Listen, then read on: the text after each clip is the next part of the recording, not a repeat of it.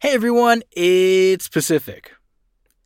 Just a few quick pieces of news and then this week's episode. First, our postcards just arrived a little later than anticipated, but that means I've officially started putting together our kits for the April merchandise push.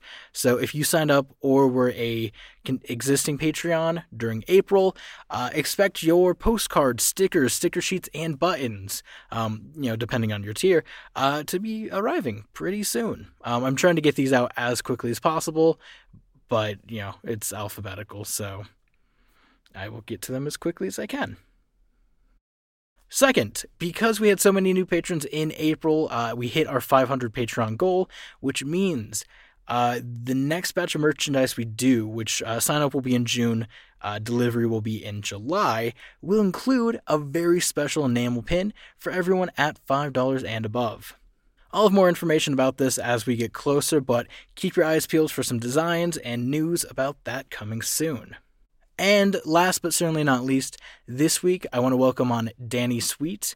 You may know him from our other show, Margaret's Garden, which is out in its entirety, 10 episodes. It's awesome. Go stream it. But Danny Sweet was our composer and editor on Margaret's Garden, and now I'm very excited to announce that this is his first episode on SCP Archives. Danny did an incredible job, and I'm very glad to have him around. So, without further ado, this week's episode. Warning. The Foundation database is classified. Unauthorized access will result in detainment. Within this archive, you'll find the procedures, descriptions, and accounts of the most notorious anomalies we've encountered to date. Secure, contain, protect.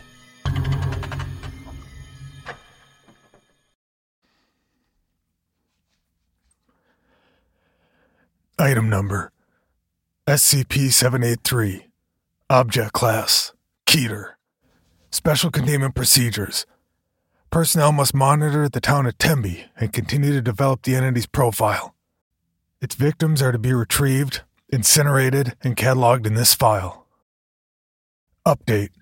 Due to recent events, a stronger Foundation presence has been determined to be necessary for the containment of SCP-783 and its related phenomena. An ancillary building near the local hospital, as well as 2 domiciles, has been commandeered from the locals for Foundation use. This property in its entirety has been redesignated as a Provisional Site 5. Description: SCP-783 is a hostile entity currently preying upon the residents of Tembe, a rural hamlet in Oxfordshire, England. It has a period of activity lasting roughly 70 days over the fall and winter months, occurring every 12 years. It exclusively attacks those who are alone and indoors after sunset. Buildings housing SCP-783's current targets will experience a steady degradation of their structural integrity. Outwardly, this is visible as faults and breaks on the outer facade, which lend affected structures an angle or crooked appearance. This anomaly extends to any objects which breach the affected building's exterior, causing immediate and severe deformation that is invariably fatal to living objects. To date, personnel have yet to prevent an attack or been able to provide any means of assistance to SCP-783's targets. Due to this, as well as SCP-783's effects on recording equipment, little is known regarding SCP-783's exact appearance and the nature of its anomalous attributes. Victims of SCP-783 attack exhibit gross deformations in their body structure as a result of dozens of compound fractures along their bones and severely displaced vertebrae. These are healed via a rapid generation of excessive cartilage and osseous tissue. Victims display hyperelasticity of their epidermis and musculature to accommodate the extra tissue, with one subject's form extending over 2.4 meters, and another having a recorded height of 12.5 meters.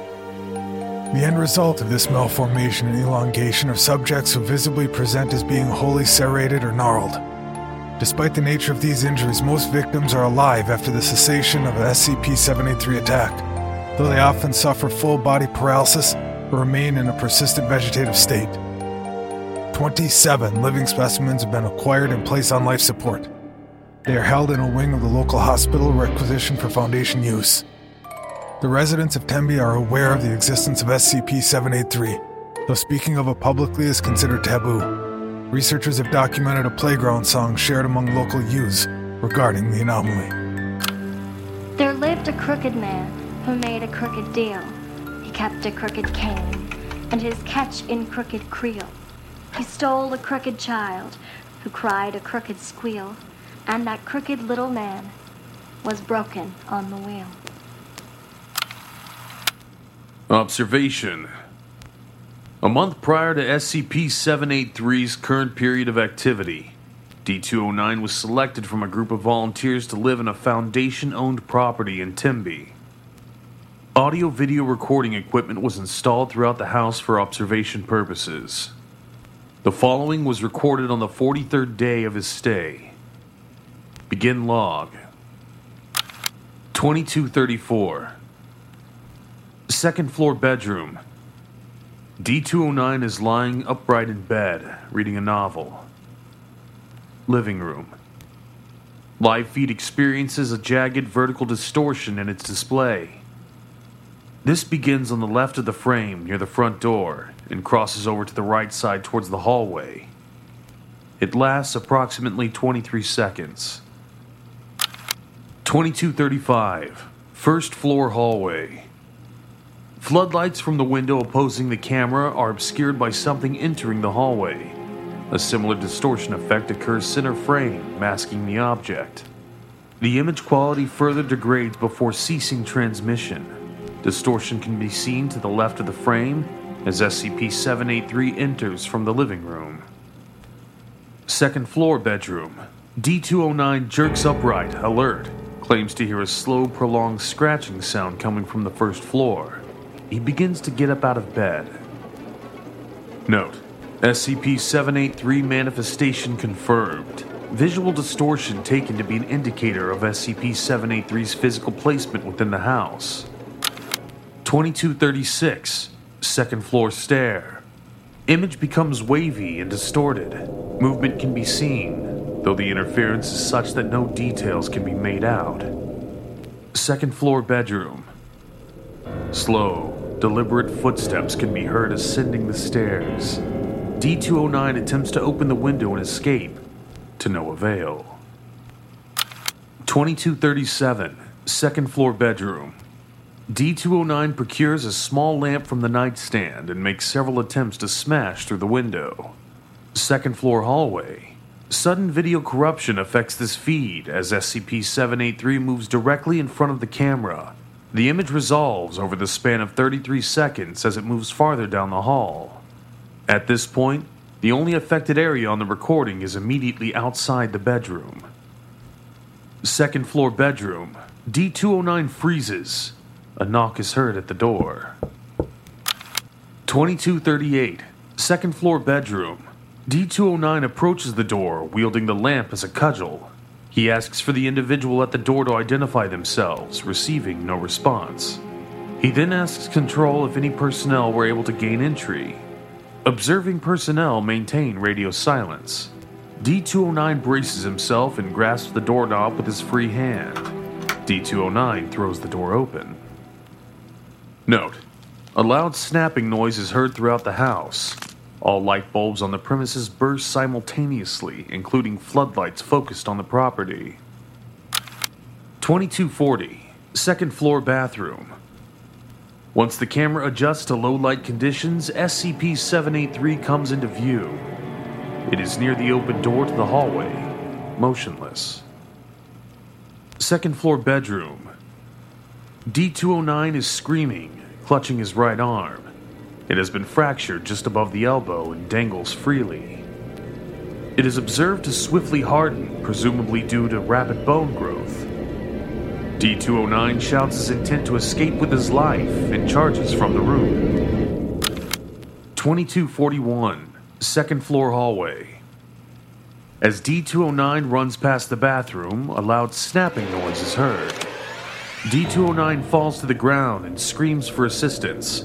He reports that his leg has been broken. Note: video corruption instantly begins to affect the kitchen as the sound is made, ceasing in the bathroom. 2245. Second floor hallway. D-209 is able to bring himself to a stand. He displays his right arm for the camera, which has been broken below the elbow. It is angled in the opposite direction from the previous fracture. D-209 curses observing personnel, but reports that his pain has mostly subsided. He limps toward the stairs. Second floor stair. While trying to navigate the stairs, D-209 trips and falls. 12 loud snaps are heard in rapid succession. Upon coming to a rest, D-209 exhibits several more fractures in various places along each limb. He screams as they set, and spasms on the landing. 2314, second floor stair. D-209 begins to ambulate. He struggles to crawl, eventually passing out of frame. 2326, first floor living room. D-209 can be seen dragging himself into the room. He strains, moving with great difficulty due to his cumbersome limbs. Each arm is estimated to be over 2 meters in length, with several inflexible brakes that inhibit motion around obstacles. First floor kitchen. SCP-783 demanifests. Visual feed clears. 2331, first floor living room. D-209 occupies the majority of the living room.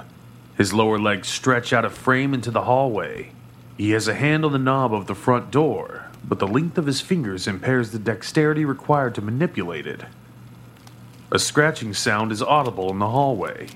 D-209 expresses distress immediately before being dragged backwards forcibly and off camera. He begins to scream. Note: SCP-783 and D-209 remain in the hallway for the duration of the night. Snapping is heard intermittently. D-209 ceases screaming at 0427. At 0501, a wet suckling noise can be heard, followed by rapid thumping. In log. Incident 783.1. Concurrent with the noises heard at 0501 during the D-209 trial, all 27 living victims in Foundation care went into seizure.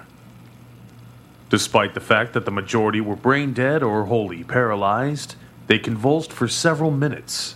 2 present researchers were injured during the incident. Life support systems for several patients were compromised, killing 5. A vast quantity of earth was disturbed on the outskirts of town during this time. Update. Personnel tasked with investigating the recent seismic event were met with resistance from Tembe locals, who crowded around an area in a field to the south of town. After a brief exchange, Agent Collins drew her firearm and discharged a round into the air. The crowd dispersed. Several elongated toes were immediately visible protruding from the freshly exposed earth.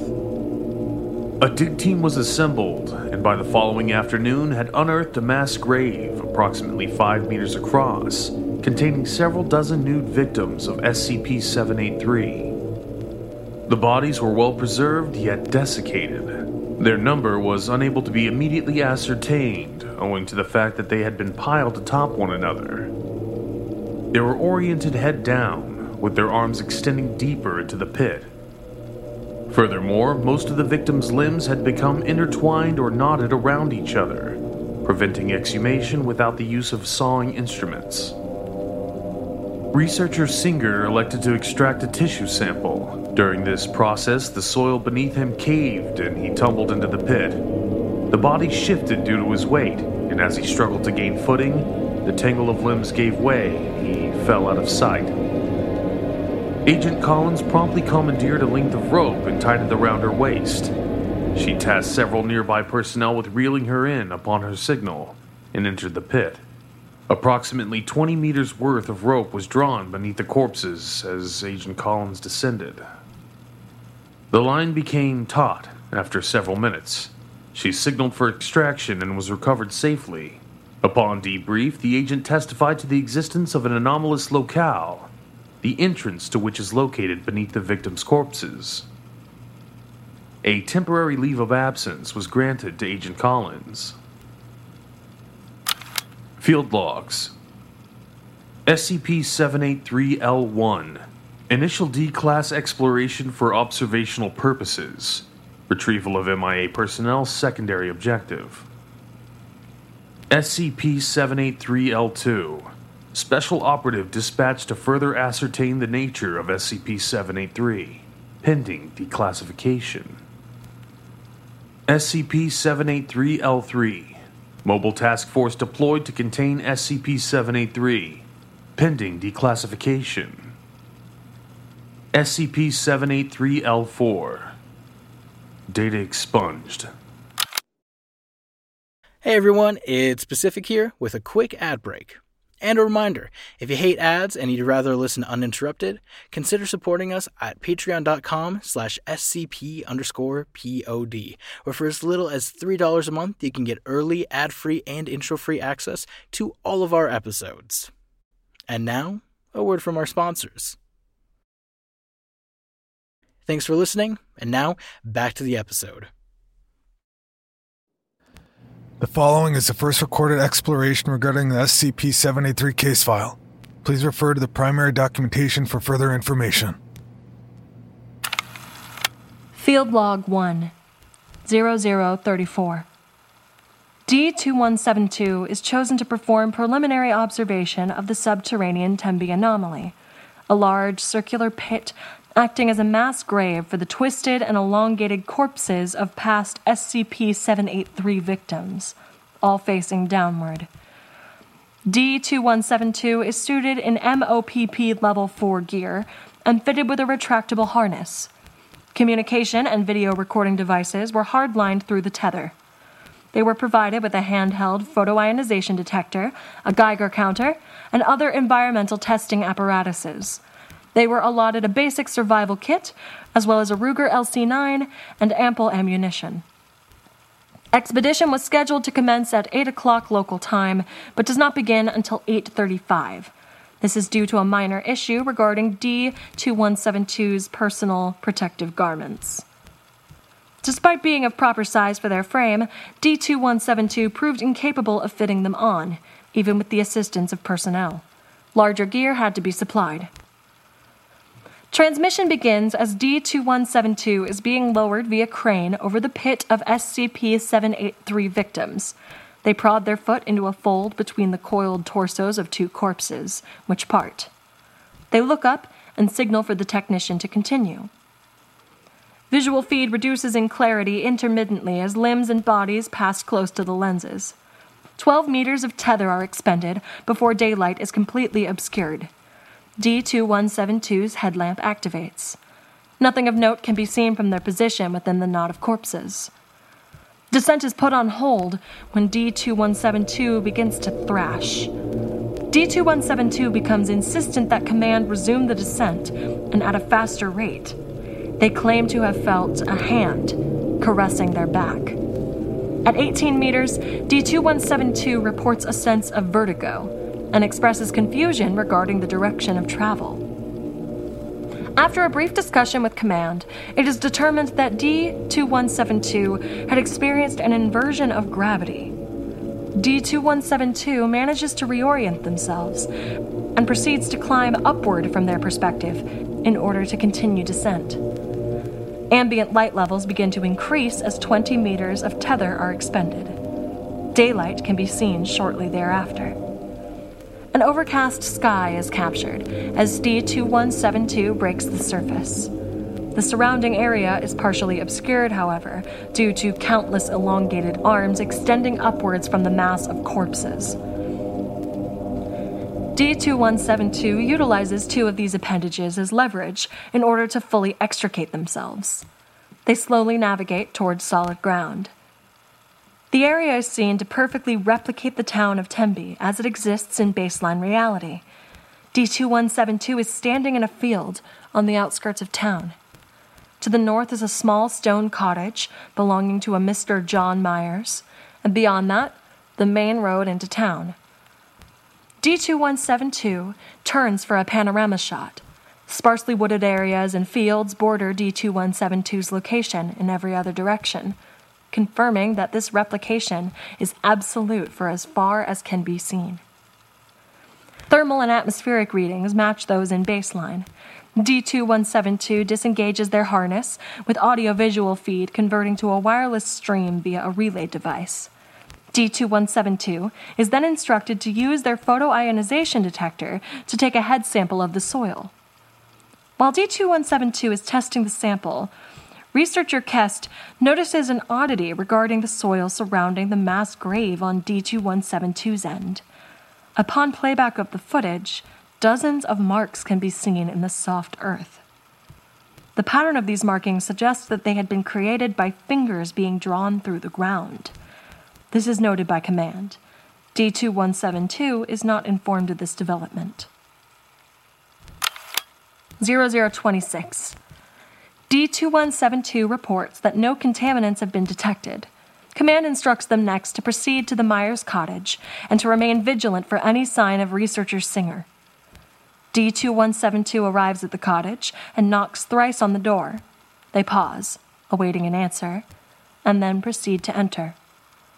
The cottage appears to be uninhabited. D2172 rummages through the first room, finding nothing of note, and walks into the bedroom. The wall over the bed is a rough sketch done in charcoal. It depicts the upper body of a reclined humanoid figure holding a rod or staff. Its free hand is outstretched above the headrest. D2172 is instructed to approach and inspect the drawing. D2172 is hesitant, professing to feel a great sense of unease while in the drawing's presence. They advance slowly. With each step in its direction comes a decrease in the quality of the video feed, which begins to break up. By the time the drawing is within arm's reach, the video feed is obscured by heavy amounts of static. The audio is drowned out by a shrill whistling noise. Before D2172 can touch the drawing, command orders them to withdraw. They acquiesce and back away. Interference is reduced to nominal levels. D2172 is permitted to exit the premises and explore the village proper. D2172 walks in silence for a few minutes before the road sign for Tembe becomes visible. They travel down a bend in the road, where on the ground they find a single work boot. Picking it up and turning it over in their hands, it becomes clear that it matches those belonging to researcher Singer. D2172 intuits the direction Singer could have been traveling and points out a nearby home. It is a 2-story dwelling with a sizable front lawn housing a wick elm. The tree is noticeably dead. The ground around it is littered with broken limbs. The front door of the abode is wide open. D2172 heads toward it. Director Kim, at the time acting as command and overseeing the excursion, requests to be relieved of duty, citing the onset of a debilitating migraine. They are escorted to their quarters by Agent Collins. Researcher Bond steps in for Director Kim. D2172 crosses the foyer and enters the living room. There are signs of previous struggle. The couch is overturned, as is a small end table. There is a hole in the wall in the bottom of the floor. D2172 steps over the shattered remains of a tabletop lamp and into the adjoining kitchen. This room is in a similar state of disarray. Dishes, foodstuffs, and appliances that would have been on the shelves or countertop litter the floor leading back to the living room. Most of these items have incurred damage, suggesting they had been struck or thrown with considerable force. As D2172 nears the sink, a small pool of blood can be seen on the floor. There is a clear pattern of cast-off spatter on the walls and counter, with long strokes indicating that an assailant delivered several successive blows with a bladed weapon. D2172 kneels to take a sample of the blood, and upon standing, a butcher's block can be seen laying on its side next to the sink. All of the slots are filled, save for the one intended for a meat cleaver. D2172 notes this fact. A series of passive blood stains leads from D2172's location and towards a door on the far end of the room. The door is heavily pockmarked and scratched, indicating assault. It is found to be locked from the other side. D2172 attempts to kick the door in, but only manages to splinter some wood along the doorframe before becoming winded after 3 attempts. They walk back toward the other end of the kitchen, take a deep breath, and charge at the door. D-2172 shoulders the door at full speed, breaching it successfully. Their momentum carries them over the door's threshold, where they panic and brace the wall for support in order to stop themselves from falling down a flight of stairs leading to the basement. D-2172 gains their bearings and is chided for their reckless behavior. Command instructs them to enter the basement. After trying the light switch, which fails to produce a result, they have a brief discussion with Command on the merits of documenting the contents of the basement and place heavy emphasis on the value of their own life. They are eventually persuaded to continue on threat of being cast adrift. D-2172 activates their headlamp. They draw their firearm, disengage the safety, and carefully descend in a low, ready stance, hugging the wall opposite the railing. The basement is largely empty. D-2172 sweeps the area, and something on the ground in the far corner of the room glints under the light of their headlamp. D-2172 approaches and finds the missing meat cleaver, wet with blood. They kneel to inspect the cleaver, and upon standing, they notice a 1/4-meter wide hole in the concrete wall, an exhaust vent leading above ground. A piece of fabric is hanging from inside it. Closer inspection reveals it to be a pant leg. D-2172 pulls at the article, which is found to be a tattered pair of tan slacks previously worn by researcher Singer. A rustling is heard from within the vent. D-2172 leans in closer to inspect, and something fleshy can be seen, which quickly moves up a bend in the pipe and out of sight. D-2172 promptly withdraws from the premises. Due to the discoveries within the domicile, researcher Singer is presumed to have been killed in action. D-2172 is instructed to travel out of town in order to further document the nature of the area itself and determine its actual boundaries, if any. Little of note occurs for the next 40 minutes as D-2172 travels north and out of town down Tembe's main street. D-2172 is now outside Tembe's town limits, continuing on the main road, which now winds through a densely wooded grove of silver birches. This geography remains consistent with that of baseline for the following 2 kilometers, at which point forest gives way to fields. It is not until a small cottage is spotted ahead that D-2172 expresses concern. They stop and survey the surrounding area, revealing that they had somehow emerged back on the south side of Tembe. D-2172 conveys to Command that they cannot see the limbs of SCP-783's victims, which should have been visible extending out of the body pit. They diverge from the path and run towards the expected location of the victims. Upon reaching it, there is a large circular area of overturned soil and a distinct lack of corpses. There are no signs of D-2172's presence here either. A previously discarded sample bag, along with the relay device and accompanying tethered harness, are absent. D-2172 begins to panic and is instructed to hold their position while Command decides upon a course of action. Researcher Bond confers with the on-hand technician to confirm the status of D-2172's harness. It is relayed that it had not been retracted prematurely, nor had any length of tether been expended since D-2172 set aside their harness. After some deliberation, it is determined that D-2172 has possibly entered an iterative spatial zone situated adjacent from their original area of entry. It is then decided that exploration beyond this point would be best handled by personnel experienced with excursions of this nature. D-2172 is instructed to follow the road back towards the entry point. D-2172 is traveling down the road through the silver birch forest at a brisk pace, idly conversing with Command. It is as they remark on the absence of any form of life that a rustle of leaves can be heard.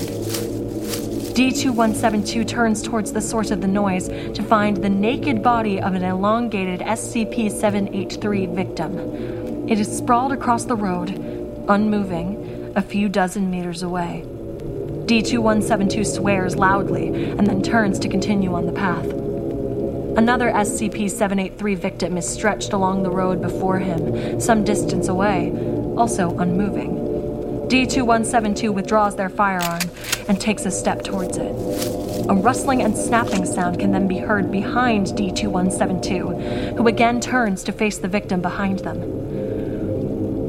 Although the body's position remains unchanged, it is clear that the trunk and arms had grown and elongated, twisting and breaking, placing them closer to D2172's position. More snapping can be heard once again behind D2172. They rapidly turn and fire at the SCP-783 victim barring their path, whose neck had elongated and bent such that it placed their head roughly a meter away from D2172 at eye level.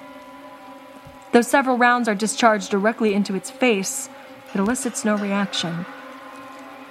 Snapping can be heard once again from the unobserved victim behind D2172, who absconds from between the entities by running off the road and into the woods.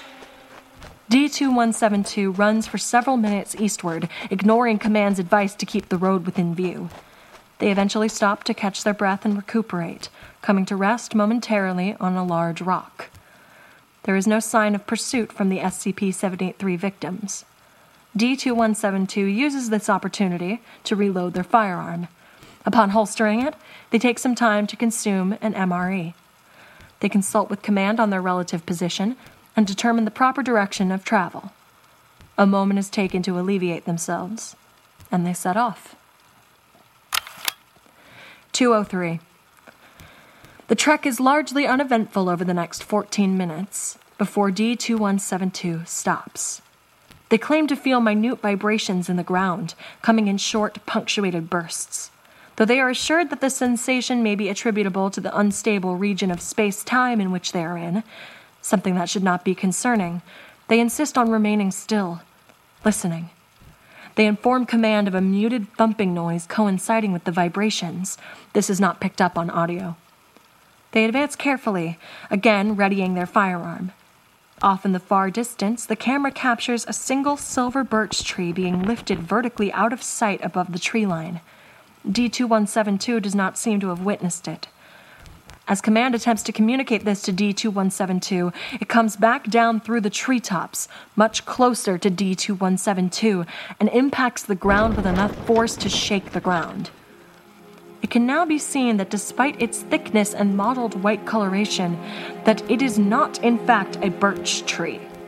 From D2172's vantage point, it cannot be seen to have any branches, and it extends to a point somewhere above the canopy. D2172 is instructed to approach and physically inspect it. Before they can act upon this, another such object comes down directly next to D2172, knocking them to the ground. Once on their feet, they approach the second object. They pause once they see the faint impression of ridges and grooves running along the object's side, and opposite of it, a flattish, horny nail plate. D2172 fires at the object and draws blood. It quickly withdraws. A deep, protracted scream emanates from above D2172, who breaks into a run. D2172 runs through the forest, swearing incessantly and begging for some form of assistance or support from Command. As they run, more objects crash down around them, seemingly trying to hit D2172 directly. They break from the forest. They are now in the northern outskirts of Tembe. As D2172 hurries to close the distance to town, another of the unidentified objects collides with D2172, knocking them on their back. The object comes to rest beside D2172, taking up the majority of the visual feed. D2172's gaze follows the object, tracing up its length. Without the obstruction of the canopy, it can be seen to bend and twist, terminating several hundred meters in the air. D2172 screams when they discover its source. The nude form of researcher Singer is suspended high in the air, balanced on elongated and grossly enlarged fingers. Researcher Bond stands from her position at the control console, doubles over, and proceeds to vomit profusely. A member of medical staff rushes to her side in time to catch her as she falls unconscious. Dr. Peterson elects to take her place as the command console. Agent Collins arrives to help carry researcher Bond to the medical bay, where she is to receive corrective treatment. The singer creature screams a hollow sound, lifting one finger from somewhere deep within the silver birch grove, felling several trees as they drag it towards D2172. D2172 rolls to their left and out of its path. They withdraw their weapon and fire at Singer, failing to hit their mark. The singer creature can then be seen to lift its left hand, slowly drawing its digits together to grab D2172. D2172 swiftly comes to a stand and runs in the opposite direction. The digits can be heard colliding with one another behind them. They safely reach the main road and do not slow their pace as they follow it south through town. Loud thumping can be heard as the singer creature ambulates on their digits in pursuit. D2172 narrowly avoids a finger as it sweeps past them to the right, crashing through a chain-link fence surrounding one of the houses. Another finger plummets through the roof of an abode ahead of D2172. D2172 swears repeatedly as they come around the bend where they found researcher Singer's boot. They pass the road sign, nearly falling as they trip over their own feet. D2172's pace begins to slow, as they are clearly becoming winded. The Myers cottage comes into view, and shortly thereafter arms can be seen extending out from the body pit. Command encourages D2172, urging them to reach the pit and assuring them that the technician standing by is prepared to reel them back in. The singer creature screeches. D2172 is knocked aside with great force, tumbling into the field. Visual feed is lost due to incurred damage. D2172 can be heard screaming and cussing, with ambient volume suggesting that they are getting farther and further away from the recorder. The thumping of the singer creature's fingers can be heard becoming more and more distant as well. Silence is recorded for the final half hour. Dr. Peterson orders the termination of the audio feed and declares D2172 as lost. It is decided that D2172's harness may be recalled for future use. Agent Collins arrives in the control room and discusses the matter with Dr. Peterson. Collins asserts that there is no evidence that D2172 was captured or had expired. Citing an ethics committee mandate on the exploration of non-incursive extra-dimensional locales, they persuade Dr. Peterson to leave available D2172's harness. Several personnel remain on hand over the next several hours. At 2:13 local time, the presiding technician reports that they witnessed the tether moving. After a moment of stillness, they are able to observe it becoming briefly taut as the line is tugged on twice, D2172's signal for extraction. Medical personnel are notified, as it is anticipated that D2172 will need to be tended to. After a minute, D2172's empty body harness breaks the surface. It appears that none of the straps had been properly secured prior to being recalled. The harness seems to be caught on something within the pit. The tether continues to retract, revealing the hand of D2172 grasping to the harness, which slips out of their grip. D2172's hand can be seen to move animatedly, attempting to grab hold of something to keep it from slowly sinking back into the mass of corpses. D209 rushes towards the pit, grabbing hold of D2172's hand moments before it falls out of sight. They begin to sink into the knot of bodies as well. D774, Dr. Lafayette, and Private Odd quickly come to assist D209, forming a human chain, and with their combined strength begin to pull the pair of D-Class from the pit. D209 is successfully extricated. His arms are outstretched, hands still grasping that of D2172, whose hand comes back into view. As the four men pull, approximately 3 meters of D2172's forearm are dislodged from the body pit. It begins to bend and snap at several new points of articulation. D209 lets go. D2172 is reclaimed by the pit.